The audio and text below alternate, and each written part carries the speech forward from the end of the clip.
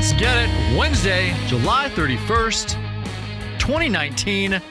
Born the Battle, the podcast that focuses on inspiring veteran stories and puts a highlight on important resources, offices, and benefits for our American veterans. I am your host, Marine Corps veteran Tanner Iskra.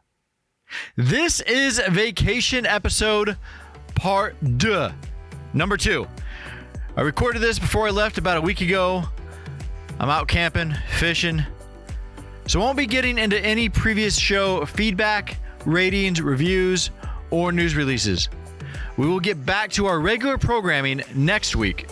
In the meantime, I can guarantee that you all out there in podcast land are getting closer to that bonus episode with Air Force veteran Adrian Cronauer of Good Morning Vietnam fame, interviewing the one, the only producer, actor, comedian, and Army veteran Mel Brooks.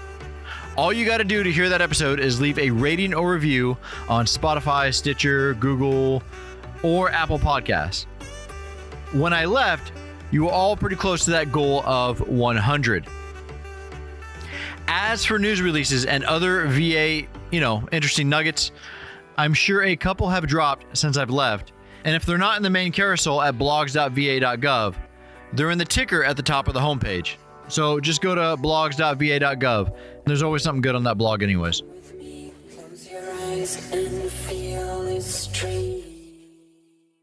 All right.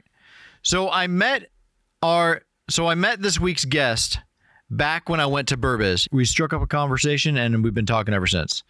He's also the CEO of Pop Smoke Media, and he is behind either developing or promoting some of the funniest military-themed memes that you've seen either on Facebook or Instagram. Because if you're a veteran, you're probably following, or you're one of your friends are following Pop Smoke on either Facebook or Instagram. So we talked about how he got his meme empire off the ground, why he started his podcast, his own relationship with the VA, combat stress, and since he was a grunt, and support networks that can help mitigate those stressors. So without further ado, I bring to you Marine veteran and owner of the meme empire Pop Smoke Media, Daniel Sharp. Enjoy.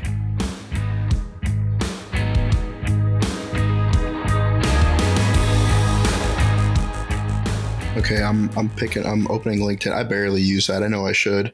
All right, I just sent you a connection. Okay. My network, added one, Daniel Sharp, accept. What did it say? Contributing editor? Yeah, for American Military News. Oh, okay. Yeah, I've written a few stories for them. I did an article on location in Havana, and I did one on location in Moscow. Oh, okay. I also did an expose on Chronico because they for over 6 months, Marines have been complaining about having brown water coming out of the faucets in the barracks. And in Quantico? Yeah, nobody was doing anything about it. So I started contacting public affairs and Quantico and the Pentagon. And then the next day there was a work truck there and the Marines said that the water quality was getting better. Did it? Yeah. And I wrote an article on it, and it was just sad that it came to that a journalist had to call and be like, hey, why have these Marines had brown water for 6 months? And they're like, oh yeah, we'll fix that. Hoorah, Marine Corps. I posted the article and I was honestly overwhelmed with the amount of people who messaged me with pictures and videos of either, brown water in their barracks or mold. And it was kind of the point where it was almost too much to take in. Where I know at some point in time when I know that I have a good month or two to dedicate to all this, that I should do something about it. It's just I just feel like I can't half step that. And it's been a problem for so long. The brown water? Yeah. Not only that, but the black mold in the barracks too. Oh yeah. Yeah. Cause here in my apartment, or, if you own a home or whatever, if you have, black mold all around your vents, you take care of it, it gets done. But that's not the case in the military.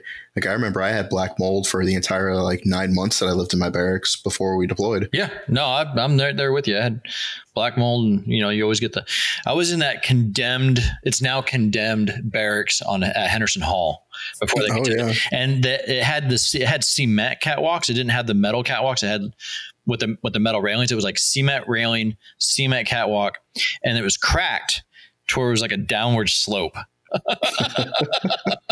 But they finally condemned it. They finally moved the Marines over to Fort Myer near Arlington, and then I had to go bug my Marines over there. But by that time I was married. But so let's not, let's move on. Yeah.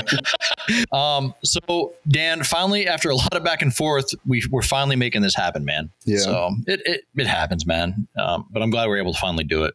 Yeah, likewise. It's definitely exciting. So this is my first remote.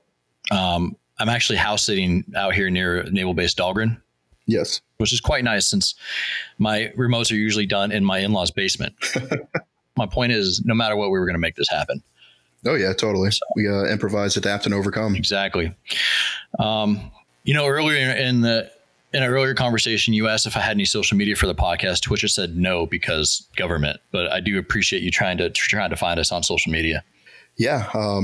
And it just redirected from there to your guys' website and just kind of going over the list of the guests that you've had and, your tenants and the reach and scope of what you guys are doing. It's pretty awesome. Appreciate that. Well, when you asked that, the first thing I did was I went and I told my boss, I was like, see, there is a need for this podcast to have a social media presence on its own. Everyone does stuff like that. ESPN, their shows have their own social media presence. Oh yeah. I'm sure as a social media aficionado, you would agree. Yeah, I would exceedingly enthusiastically endorse the idea of having social media, especially for the fact that one of the larger demographics that we were trying to target is the post 9/11 generation. Absolutely. Which all have either one form of social media or another, because I'm on Twitter, Snapchat, Facebook, LinkedIn, Instagram, YouTube, a few others that I'm not even aware of. Yeah, but I mean, not just like big VA. It's also like, hey, you have the podcast and you have your own personal one. You kind of cross market content those. I'm always trying to tell my listeners, go ahead and make a Facebook group or make a group chat or however you want to do it, and I'll engage. Oh yeah. Do you do that with your listeners? To an extent, we have a small Facebook group, but we're very proactive in responding to messages and getting feedback. The podcast, our podcast, The Smoke Pit, has its own Instagram and Facebook page, and then Pop Smoke proper has their own Facebook and Instagram. The Smoke Pit. That was the reason I actually came up to you at Burbez when we were there, because when I realized that the first name I ever came up for a podcast has now been officially taken, I was like, I got to talk to this dude.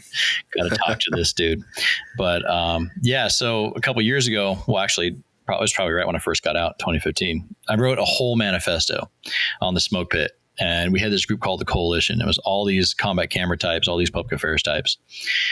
Yeah. So the Smoke Pit was something I thought about in 2014. And then when I saw you, and I was like, well, there it went, because it's already started, and you got it rolling, and you got it rolling pretty good. So, yeah, we kind of went back and forth and trying to decide what we should call it, and it kind of went into the spirit of what we try to bring to the podcast itself. Is that one of the things that I hear the most people say that they miss about the military is the camaraderie, and whether you smoked or you didn't, everybody went to the Smoke Pit, and that's where you told stories and gossip, and got the Lance Corporal Underground or the E4 Mafia gossip. Absolutely. If you want to know anything about what's going on anywhere, you went to the Smoke Pit. Yeah, for sure. And even more so if you saw that one pretty girl who smoked, 10 guys who didn't smoke were now smokers. Absolutely. So what year did you join the military? I came in 2004 and I served through 2016. They deployed me a handful of times: Iraq, Afghanistan, Jordan, Cuba. So Math for Marine says that's about 12 years. Yeah. Okay. All right. Just about. And, much with other things that we tell ladies, it was actually 11 years and 9 months, but I round up. Yeah. The previous host said, a little over, and then you say the number. Cause I always, if you listen in the archives to where the previous host interviewed me, I always had that struggle. Like, so how do you actually say that? Because you want to say over that amount of years, like, hey, I did more than this amount of years, but you don't want to say something like, I did 12 years and 5 months and 4 days. It makes you sound like a, like a toddler who is like, oh, I'm 5.5 or 5 3/4. Exactly. I figured my time in the DEP program when I was a poolee, that should kind of count. And then just like the pure amount of emotional stress and turmoil that was put on my soul from pointless endeavors that was removed from my life. I figured that should count for something too. Yeah. Yeah. But again, like you said, you don't want to sound like a petulant child. So if you just go with a little over and then say you're, a little over 12 years, I think that when you said that, I was like, yeah, that actually kind of sounds like, I want that extra credit, but Yeah. Yeah. 12 years is just a good round number. I was an 0311 infantry. I was a combat instructor at Quantico, range NCO down in Chesapeake. Then I was a liaison between the Navy and the Marines in Guantanamo Bay. Oh, cool. Which was a super cool billet. The Navy was actually in charge of me, and they treated me with this. We don't use this word in the Marine Corps, so I may not be saying it right, but respect. Is that a real word? Where did you find respect? From the Navy. Oh, okay. Yeah. They actually treated me very well. And it was definitely, it was kind of like being a beat child and like somebody offers you like some sort of kindness and you like hiss at the light. Because there's that mystique about the Marine Corps. That's one of the reasons that they did it. They're like, oh, Marine. Okay. Yeah. They found this devil dog that had, been clearly abused for the last decade. And they're like, it's all right. Nobody's going to hurt you here. And, go do your thing. Just go do your thing. Yeah. They lured me out with, with tobacco and energy drinks. So why did you join the military to begin with? Short and sweet answer, 9/11. Okay. I was in high school when that happened. I had family that lived in Manhattan and, really cut to the core of me. When did you graduate high school? Well, I actually technically didn't. The day I turned 18, I dropped out, took my GED test, and went to the recruiting office with that because it actually saved me about 9 months. Oh, wow. I wanted to get it on real quick. Yeah, because I figured, I could just sit around and, just wait, or I could just take the most direct route. Because I honestly didn't expect to come back from those deployments, joining, the Marine Corps, especially the infantry at that point in time. Like Fallujah had just happened. Yeah. And then, 12 years and 5 deployments later, I'm like, what do I do with my life now? So when you were in, who was either your best friend or your greatest mentor? As far as mentors go, I'd probably have to say my squad leader. He was a pretty righteous dude. He was in the Swedish. I don't know what the direct equivalent is for like how it would translate, but they're some pretty high speed mountain unit. Okay. And then he came to the Marine Corps. He got promoted to sergeant before 3 years. He was the honor grad at Ranger School. Then he went MARSOC. What's his name? Just Sergeant Leiborg, Michael Leiborg. Got you. And he was a real intense dude, and he was tactically and technically proficient, and really taught me pride as an infantryman. Because, a lot of people like to say that, they're just knuckle draggers or, they're idiots and stuff. And honestly, some of the smartest people I've ever met were in the infantry. I mean, you must not be that smart if that's the route you chose. But, I scored a 94 on my ASVAB, and that's what the recruiter told me. I must not be that smart. But the idea that, you kind of with a 94, you would have been qualified to do any job in the military. And brother, man, I'll be honest with you. I'd spend the entire night before playing PS2, nice. WWE SmackDown. Yes. That was my jam, dude. Yeah. I'm sitting there with Kane, choke slamming people through tables all night. And it's like 7 a.m. And I'm like, oh, crap, I got to go take my ASVAB. I was a Jeff Hardy dude. Yeah. Swanton bomb. Yes. Yeah. So I had a lot of pride in the fact of like being an infantryman. And so, he put me on to like different books about tactics, and Marine Corps Doctrine Publication 1, Warfighting, was kind of like I had a copy of that in my pocket for about a decade until they put it digitally and I could finally download it to my phone. Because, it's one thing just to kind of like charge the enemy and shoot. It's another thing to repel a complex ambush while, setting a base of fire, a maneuver element, calling in, medevac and coordinating with adjacent units. And so like to be a good leader in the infantry, you have to have some level of intelligence. Exactly. You can't just be physically fit and loud like that. That might work for some aspects, but to actually be a good leader, I feel that there's a lot of stuff you got to know. Yeah. And you have to be able to think quickly on your feet, and setting up a proper defense and all that, everything, Yeah. I absolutely loved it. It was one of my, one of the most proud moments of my life was leading Marines in combat, because I was on my second deployment and I was an E3 as a Lance Corporal, and I was leading deployments as a 21-year-old. Leading patrols as a 21-year-old in Iraq. So you did that for 12 years. Why did you decide to get out? Well, I did 5 deployments in the first 10 years, and then the last 2 years I was at the range, and then they tried to send me back to the same unit I just came from in beautiful 29 Palms. Well, there's not a palm in sight. Nope, just meth heads.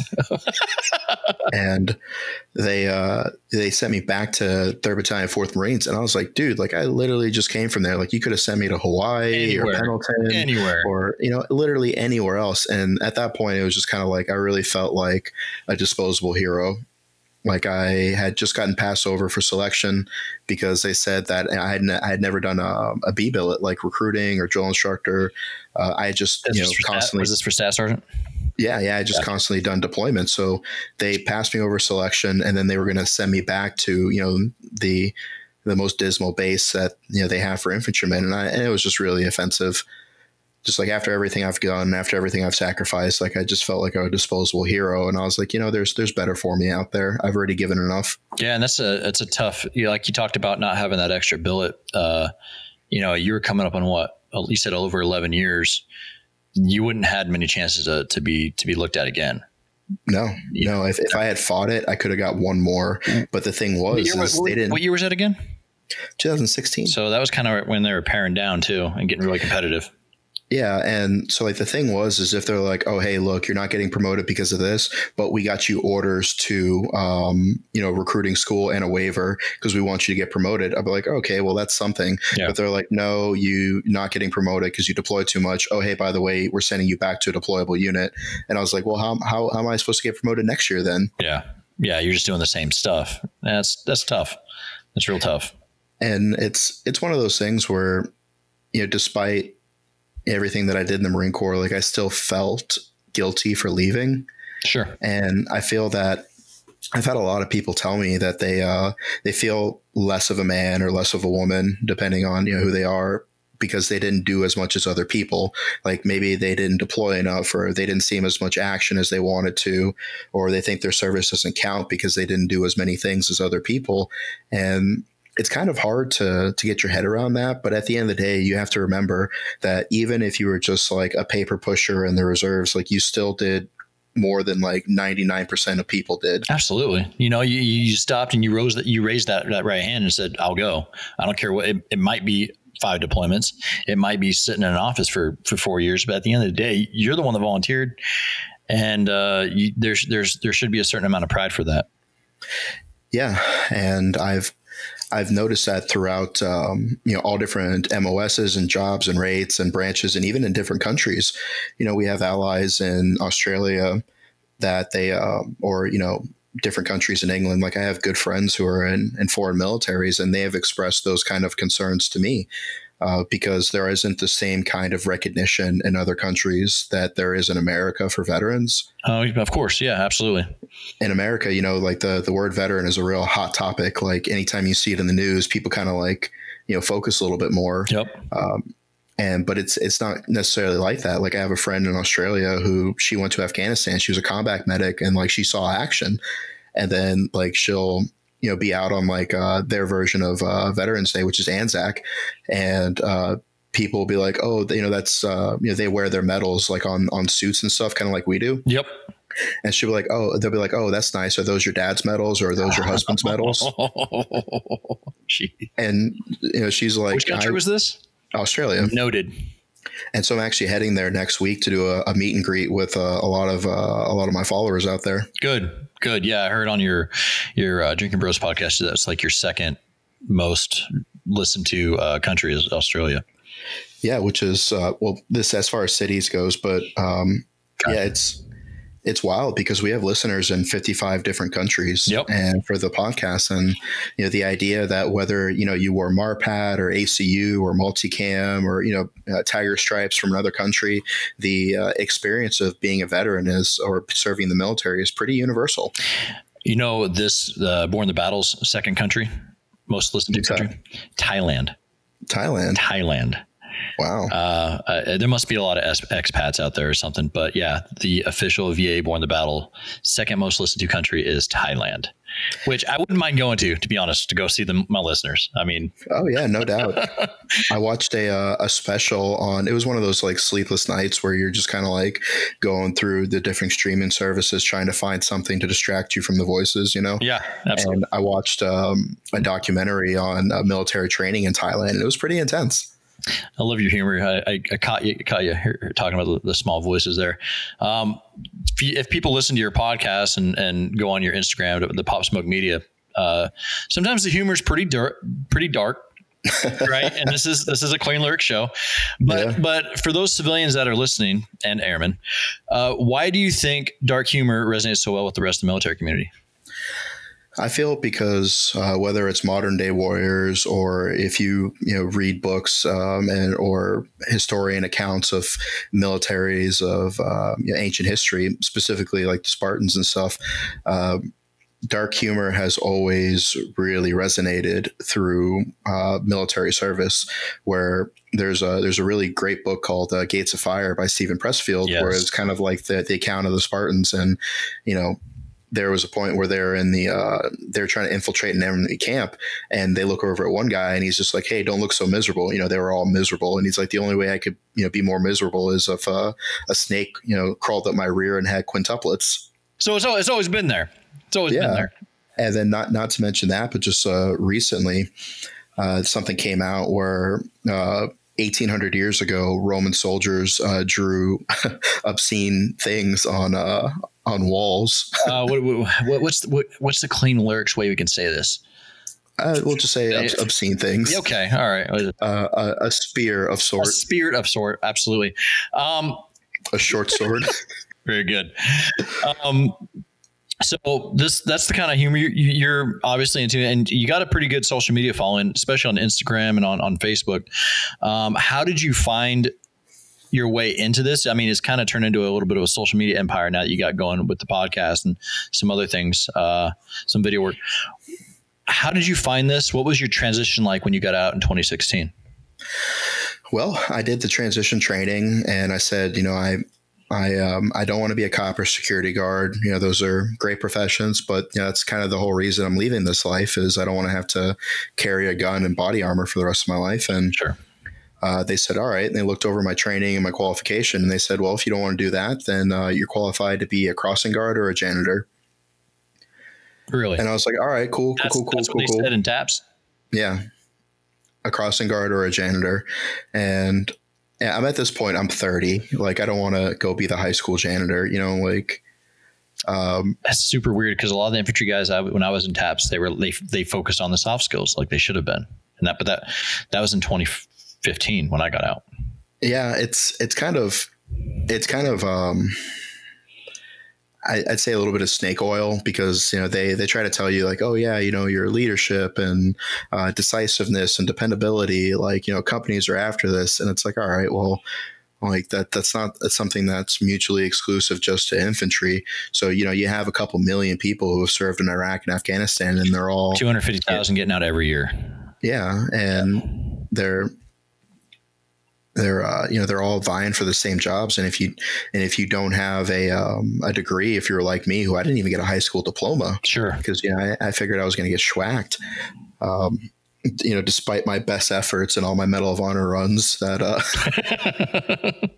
I just have to say I'm very disappointed in the marksmanship instructors.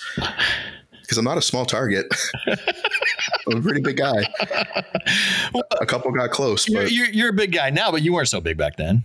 I mean, I've always been. The Marine Corps is kind of like Napoleon syndrome. Sure. Where, especially with females, like most people join the Marine Corps because someone told them they couldn't do it. Sure.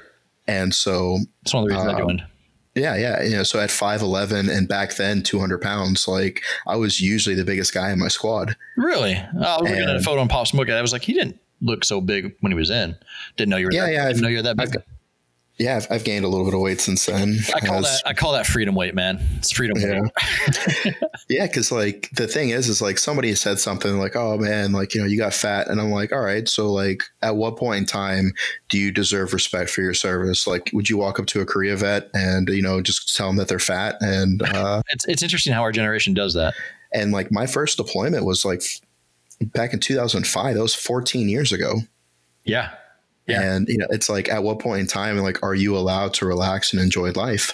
I wonder if social media has made that a thing too. I wonder if that's kind of an influence. They can still see photos of you, really nice digital photo of you from like 03, 04, 05, and then they look at you now and you're like, wow, it's changed. Well, yeah, that was like 15 years ago. Yeah, and especially because a lot of veteran-owned companies are tailored towards either fitness or fitness apparel or. Sure. It's something that, which is perfectly fine, And so everybody's like, hey, like, did you post your time for your Murph on Memorial Day? And I was like, I spent my Memorial Day like locked in my room trying not to kill myself. Like I wasn't out doing burpees. There's that dark humor. Yeah. So I did listen that you actually did go to the VA for help in some of that area in your Escape the VA episode. Oh, yeah. And your guest was a great guest. The story how Client 4 came to be is pretty cool. And I get it, man. And an organization as large as the VA, like every service or government entity for that matter, not every experience is going to be the greatest. And I remember I listened to your episode and listened that you didn't get the greatest experience at that time at the VA. And if they want to, if my listeners want to know what that experience was, they can go ahead and listen to your episode. I was there too, man. My first experience with the VA, I almost felt like I was being blamed for my injuries. But I can tell you, man, there's a lot of civilians and there's a hell of a lot of veterans out there that work in the VA that truly are doing their best to help fellow service members. But I do get that experience of the VA, and I feel like it can always be better. I feel like at the end of the day, whenever you find fault in something, you should do two things. One, you should see how you can make things better.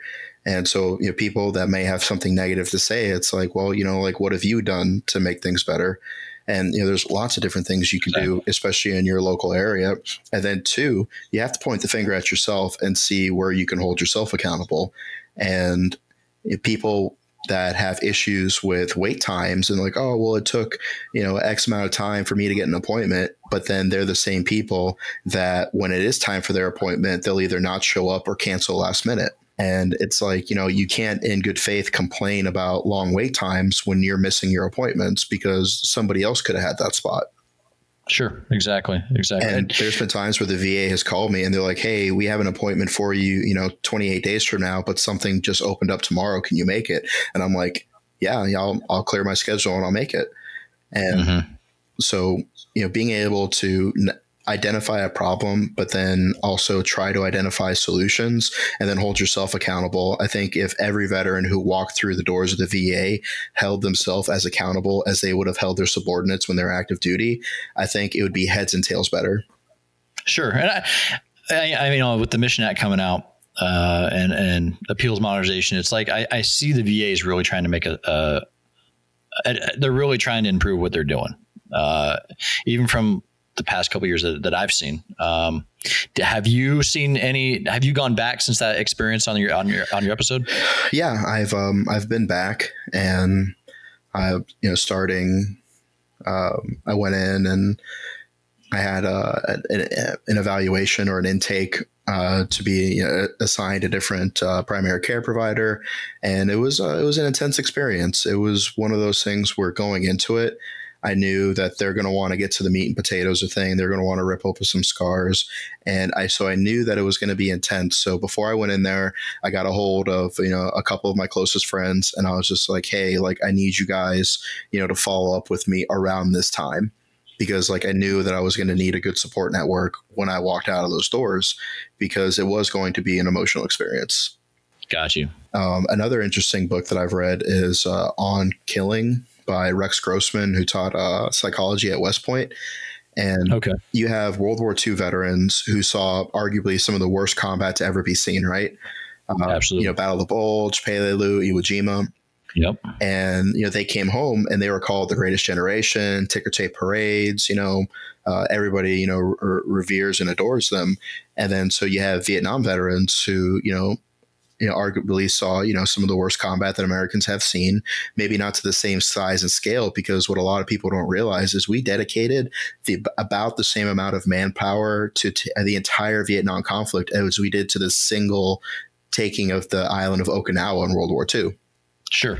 So people that, say that we, lost a conflict, it's very frustrating because we never lost a major battle. And only a fraction of the resources that we dedicated to other conflicts were dedicated to this. And it wasn't a war, it was helping, Monroe Doctrine, trying to keep a sovereign state free from communism. But I digress. They saw, Way City and Quezon and stuff like that, bad combat. They came home and they were, called baby killers and spat on and, disgraced. And a lot of them were ashamed of their service. Now, what the book says is that the stressor itself isn't indicative to one's injuries. It can either be multiplied or mitigated by the support network that they have when they return home. So World War II vets come home, they get parades, everybody loves them, great economy, easy to find a job. They're not worried about stress, or they're not stressed about like that as much as when you compare that to the Vietnam veterans. And that's why the suicide rate is staggeringly different, because you can see that even though they both went through, large scale battles and had fierce combat, one had a good support system upon return, one did not. And you can look at the numbers and see how important it is to have that support network. You're dropping truth bombs there, Daniel. This is did not expect that from a meme generator. Well, that's why I had to start the podcast, because it's kind of hard to change somebody's perspective on something through 12 words on a picture. What's the goal of your podcast? Obviously, that's different than what you're doing with your memes and all your jokes. It's kind of sounds like you got a different direction. Whether it's with the memes or the nonprofit events that we do, or the advocacy, or the journalism, or the podcast, it really is all the same goal. Just mainly chasing women. And no, I'm kidding. But gotcha. It's mainly just to foster a sense of camaraderie in the community, like somebody who served their 4 years honorably and they got out and they go back home to middle of nowhere Iowa, or a place that may not be as pro-military as one would like, or military is not as prevalent. Maybe there's not as many veterans there, or the people there aren't necessarily as considerate about it. They can come to that military civilian divide's pretty wide in some areas. Yeah. And even I think the divide is it's kind of like the Grand Canyon, where some areas are wider than others, but there's still a divide. And I feel that some civilians, through their best intentions, they want to be supportive, but they just don't quite know how. Like I had, civilians call me and say, hi, Dan, like I just wanted to say thank you for everything you've done for this country, and just happy Memorial Day. Like I just really hope it's a great day for you. And, I kind of grit my teeth and, I'm polite and I'm like, well, thank you for, thinking of me, because that, it was considerate of them. They just didn't go, good initiative, bad judgment. Yeah. They don't know exactly how to go about it. And so they're trying. I had a professor in Syracuse, it was all military with combat camera and public affairs. Our advanced training is to go be a student at Syracuse University for a year.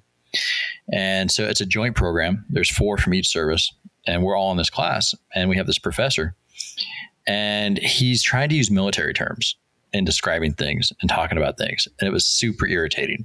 He's probably a nice guy, but it immediately turned us off. He's like, you check Roger that. And we're just like, stop, stop what you're doing. Just be you, and we'll adjust, but don't come at me with all this jargon that you heard Saving Private Ryan. Yeah. You know, So the idea is that like this guy who, works in a blue collar job or maybe in a white collar office where you're not able to have the same experience and stuff. They can, if they're having a stressful day and they go on their lunch break or smoke break or whatever, they can, open up my social media and see new content posted almost daily. I create a lot of the memes that I post, and and you share a lot of others too. Yeah, and if it's good, I'm going to share it. People send me some hot garbage, and I'm like, okay, that's might be funny to like the three guys that are that were in your shop, but like. I try to make things more general, because when I first started off, it was real combat heavy because that's all I knew. It was about stacking bodies and this, that, and the other. But then, like I would have people who would message me or comment, and they're like, "Hey, look, I don't mean to be rude, but I just don't understand what this means. Can you explain it to me?" And I was like, "All right, well, if I want to grow my following, I need to make it not job specific, not brand specific, and not even country specific in some cases." Exactly. Where people who were a mechanic in the Norwegian army, or somebody who's special forces down in in New Zealand, like they can both relate to this one experience that I post on something. So whether it be through that or listening to the podcast while they're working out or whatever, they can bring them back in the fold. And then so first and foremost is to entertain, because comedy and laughter is the best medicine, by some adages, but then also to tell people that it's okay to to have pain, or it's okay to have issues. It's okay to be sad occasionally. The important thing is that you do something about it. It's okay if your strap's sticking to your shoulders while you're on a hike, as long as you keep walking. Daniel, I can hear your passion while you're talking about this. Is some of this cell therapy for you? Yeah, it's very cathartic for me.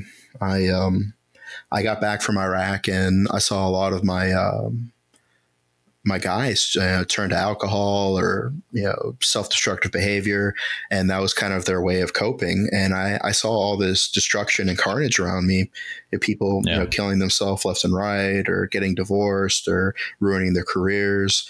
And I decided that that's not the path that I wanted to take. So I started getting certifications in suicide prevention and combat stress management and suicidal interdiction, and I made it my initiative to kind of be like the whatever unit I was in, the representative for that. Like, so I taught the suicide prevention classes. I taught, the combat stress management classes. And so it was really cathartic for me. Was this while you were still in, or as you got out? Yeah, this started in 2007. So for about 9 years.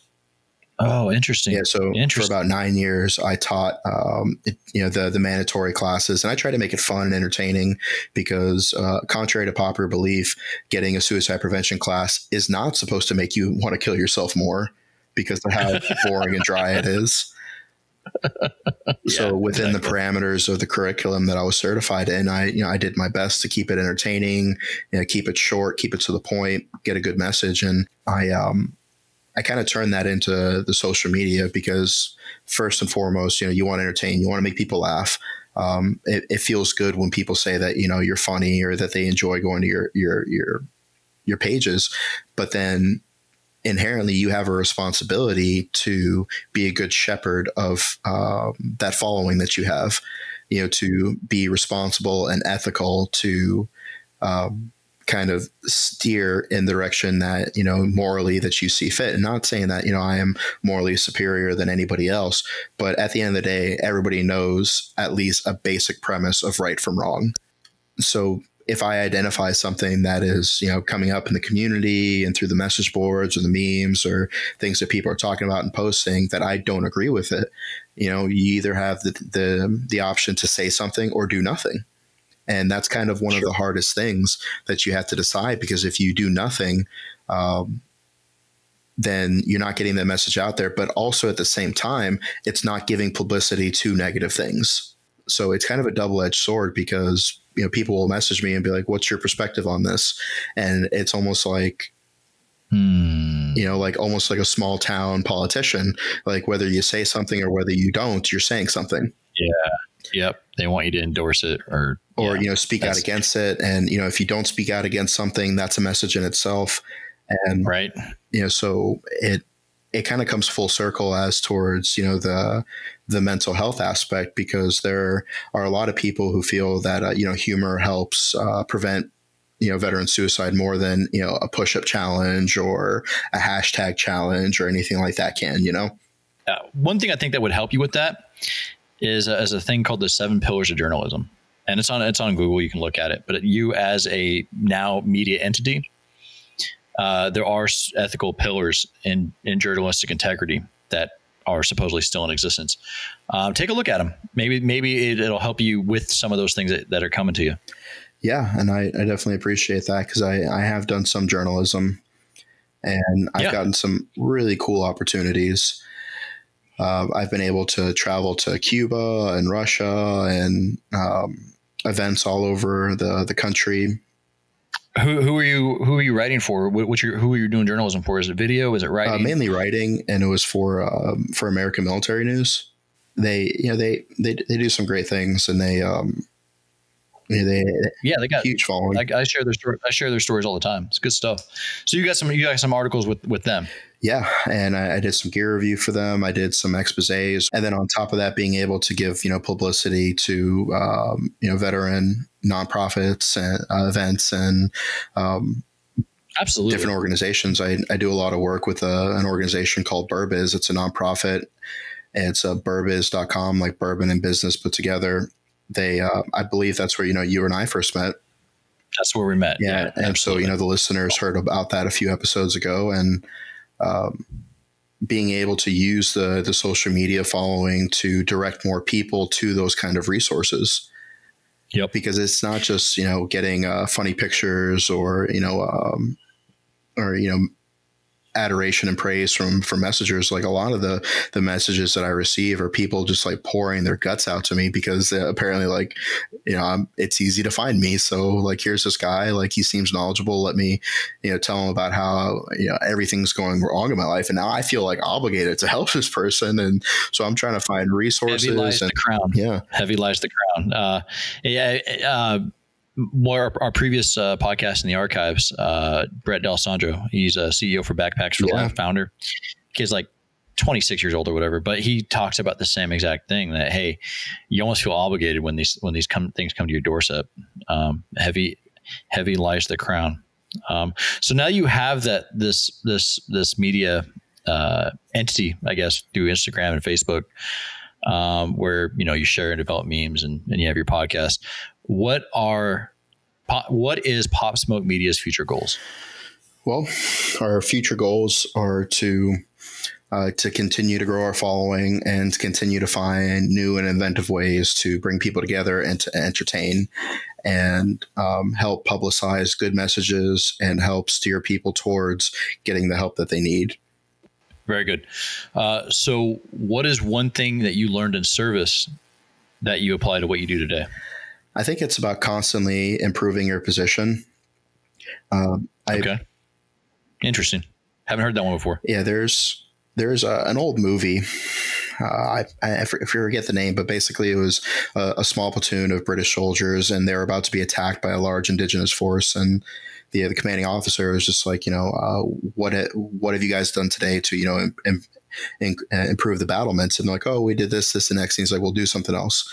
Like, there's always something you can do to fortify your position, advance your position, shape the battlefield, get to a point where you feel more comfortable dying on that hill.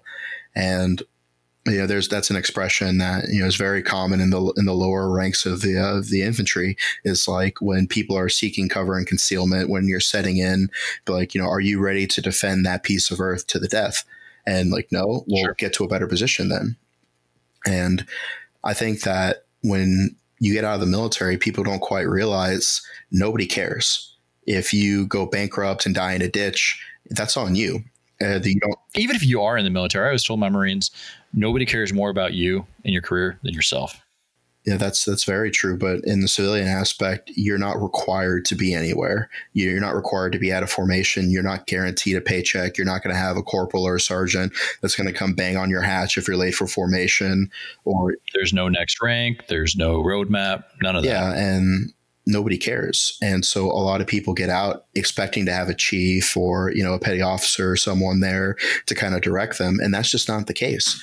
And in order to be successful when you get out, and I don't mean that in monetary aspect, because the definition of success is different from person to person. Sure. One person's definition of success might be being able to give his wife and his kids a good life. Another person's definition of success is making all their ex-boyfriends jealous. Absolutely. Mine is happiness. And these days, and for guys like us, that it's kind of hard to come by. So for me, my definition of success is happiness, and the social media, being able to help other people, being able to entertain and see something that I've created and craft grow and be appreciated, that's success to me. And, being able to, travel and go to different events and have a comfortable life, those are secondary, because I've been happy in a rainstorm in a dirt hole. I've been happy, in a penthouse suite surrounded by models. Like I've been happy either way.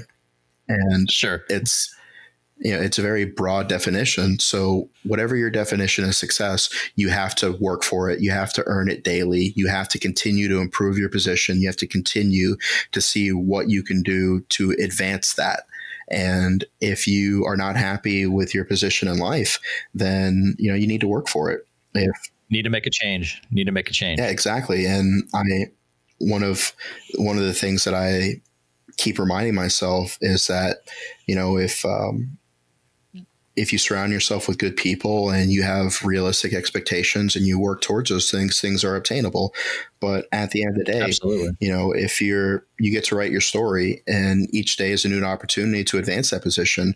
And if you're not happy with where you are, then that just means you're only at a checkpoint. You need to put your pack back on. You need to continue walking.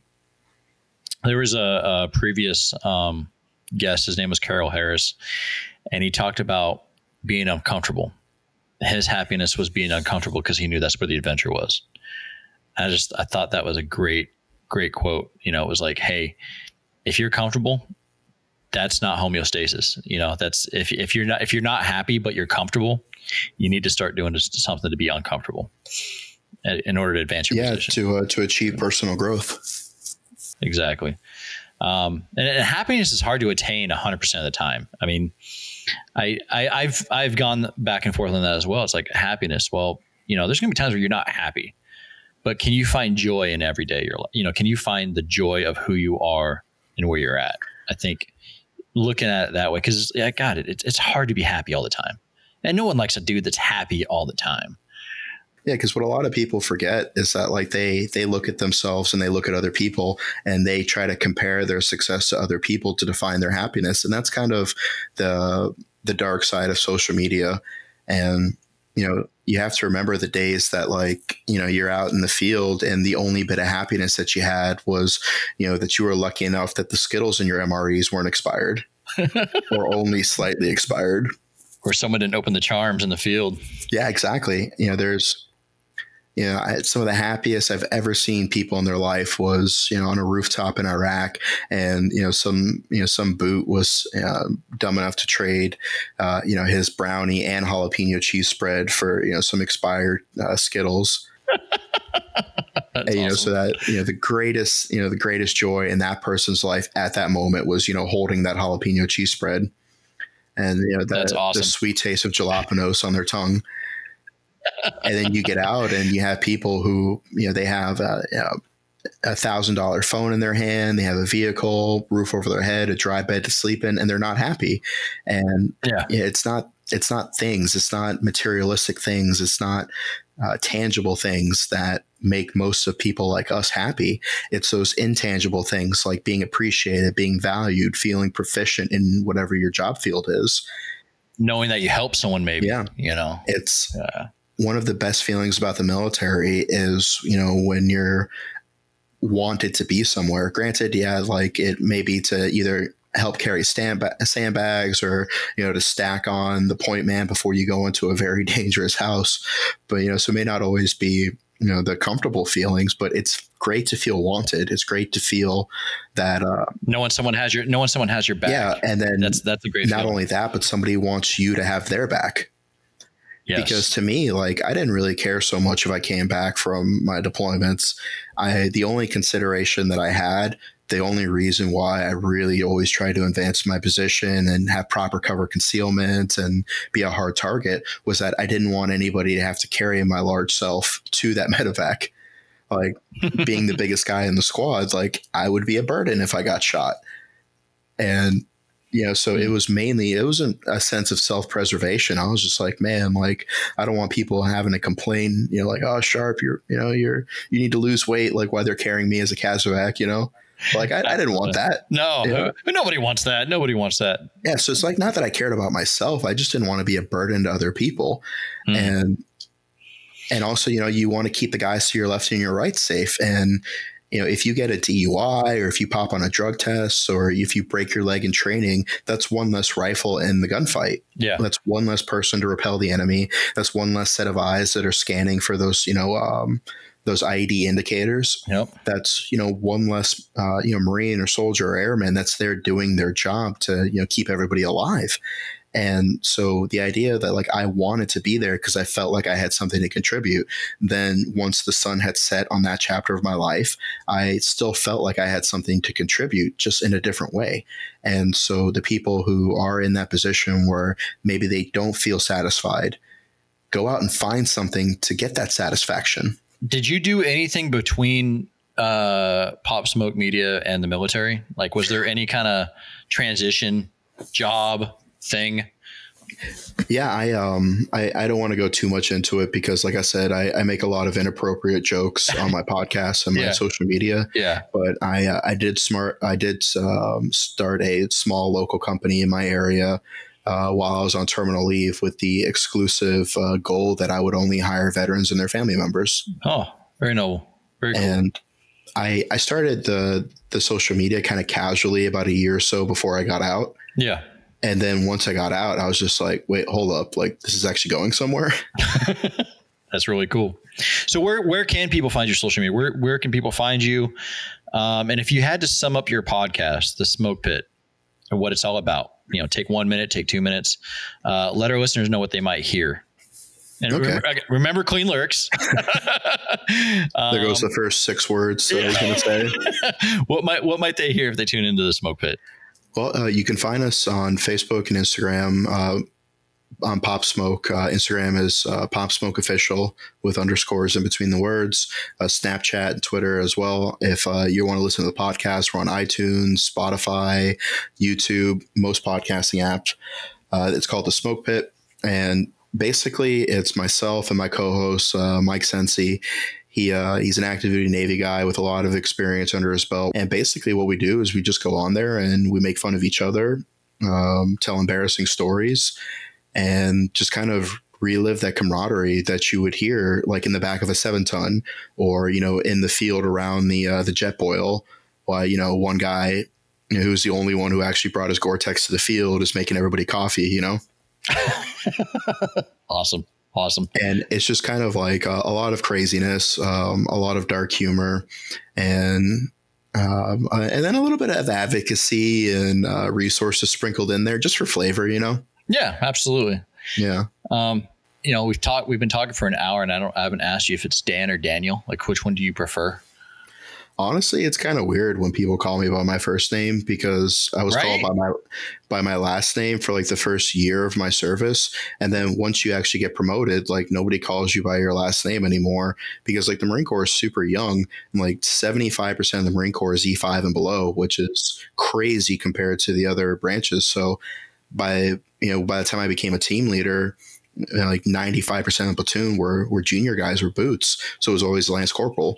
And then, when I picked up NCO, it was always Sergeant. Yeah. So like, I'm barely even used to hearing my name because it was always like, oh, hey, Sergeant, S''ARNT. Yeah. You haven't even finished your first like civilian enlistment. Yeah. Not even. if we can call it that. Is there anything else that I didn't think of or might have missed that you think could be of value to the listener? Yeah, it's definitely inherently important to ask yourself what you can contribute to the community, whether it be a local event that you can support, maybe joining a veterans club, or, reaching out to, social media pages that are in the veteran sphere, and really telling them what your opinions are.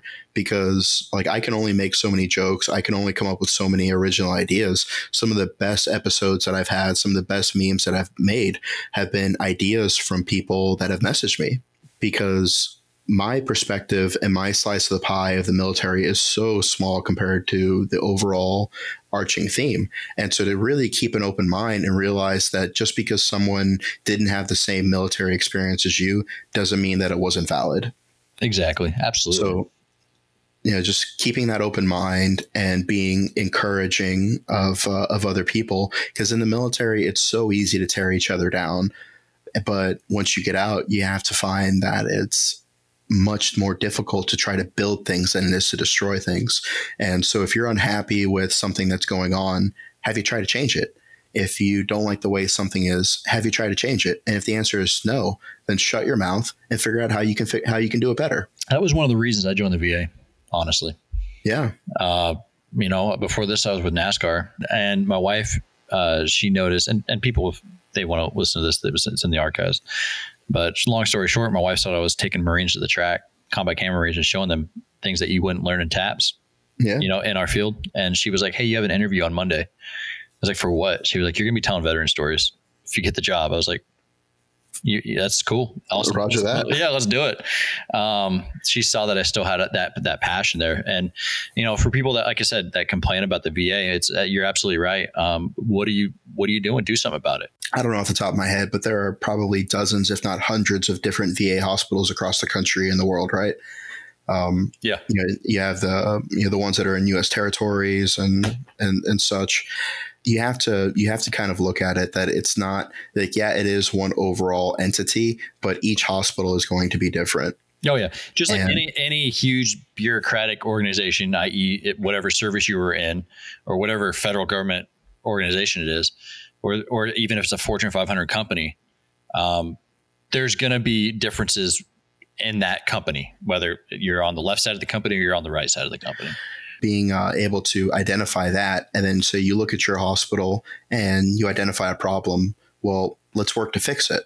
It's easy enough to present a problem, but without presenting the solution, all you're doing is distracting from people who are trying to present a solution.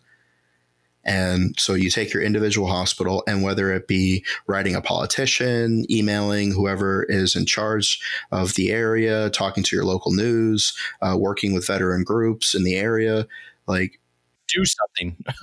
Yeah.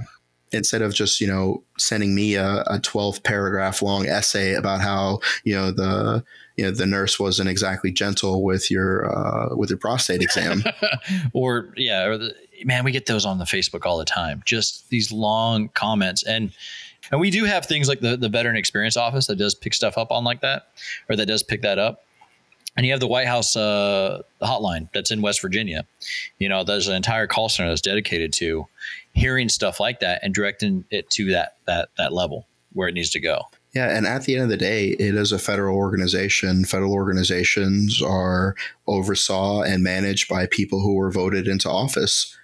And so, if you want something done, do something about it. You have plenty of veterans who are in Congress and the Senate and various different local, state, and federal positions.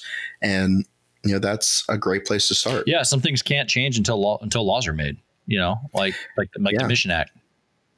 People were there was a lot of feedback on the way remote care was done. So now the VA is trying something else. It's just like in high school when everybody said that, like, oh, this guy's a jerk, but like, oh, well, what did he do? Well, that's just what people say. Okay, so you've based your entire perception off of rumors, and you're just regurgitating the opinions of other. Like, form an original thought. If you've never walked through the door, you don't know. There have been plenty of people whose lives have been saved by the treatment that they've had, myself included. Like, I had 3 blood clots in my lungs like a month or so after I got out of the military. Oh, wow. And I had 3 pulmonary embolisms, and I went into the VA, and they're like, "Oh snap, boy, you about to die!" And so they put me in the ICU and pumped me full of the right drugs and got me stabilized. And you know, like literally saved my life.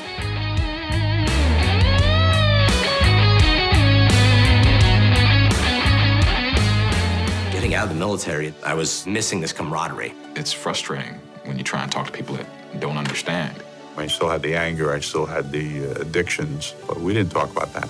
Came to a point where it's like, okay, I really need to talk to somebody about this.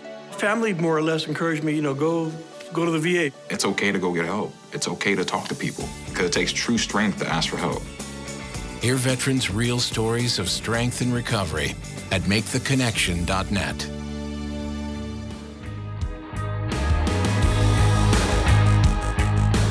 Really enjoyed that. I want to thank Daniel for coming on Born the Battle. And you can find more of him either at Pop Smoke on Facebook or at Pop Smoke Official. And like he said, each word with an underscore on Instagram. So July 20th marked the 50th anniversary of the Apollo 11 moon landing. In honor of that historic event, this week's Born the Battle veterans, plural, of the week are Navy veteran Neil Armstrong, Air Force veteran Michael Collins, and Air Force veteran Buzz Aldrin. Those three veterans accomplished one of the greatest feats in human history, and it's an honor to recognize them here on the podcast. That's it for this week's episode. If you yourself would like to nominate a Born the Battle Veteran of the Week, you can. Just email us at podcast@va.gov, include a short write-up, and let us know why you would like to see him or her as the Born the Battle Veteran of the Week. For more stories on veterans and veteran benefits, check out our website, blogs.va.gov, and follow the VA on social media, Twitter, Instagram, Facebook, YouTube, Rally Point, DEPT Vet Affairs, U.S. Department of Veterans Affairs. No matter the social media, you can always find us with that blue check mark. Thank you again for listening, and we will see you next week.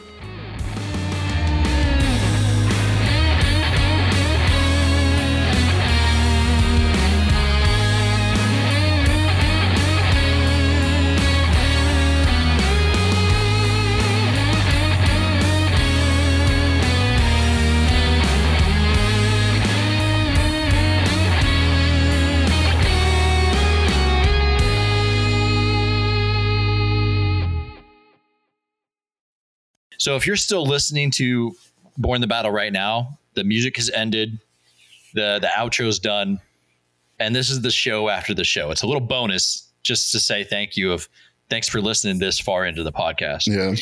What has been one of your craziest stories since you've started this Pop Smoke journey?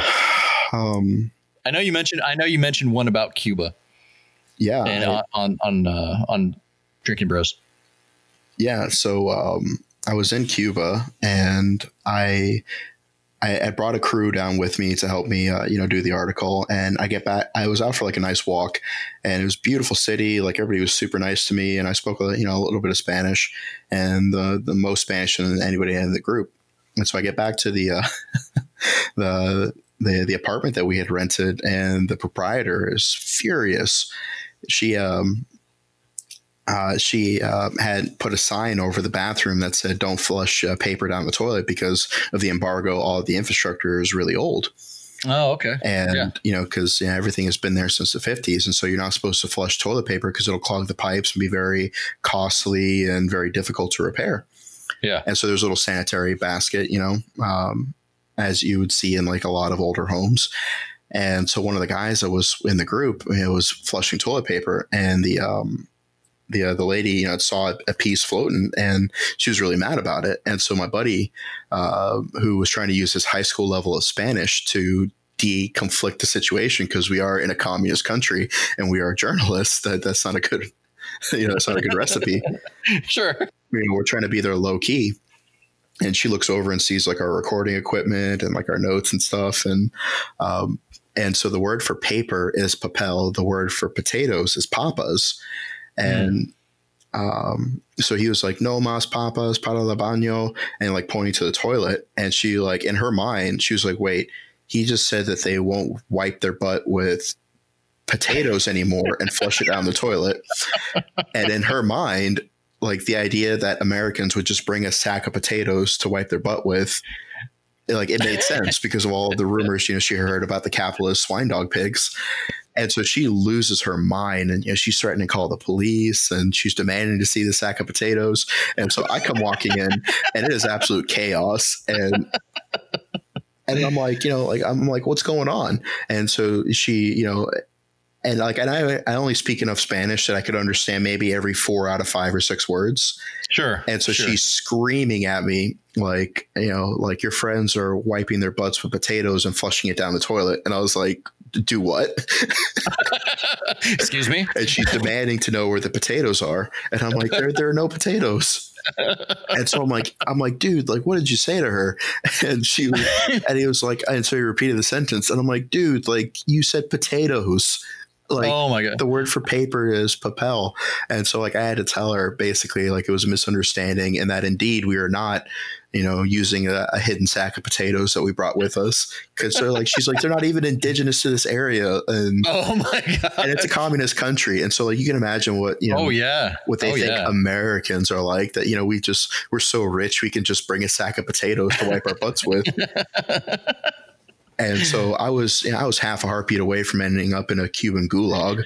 So did it finally like get squashed after you kind of like begrudgingly she conceded her demand to see the sack of potatoes. Like she still doesn't believe it. Like she still doesn't. She thinks you still have to this day. She still thinks you have a sack of potatoes. Yeah, that's awesome. That's awesome. So if you enjoyed this, let me know at podcast.va.gov and we'll do more stories like this with more of our guests.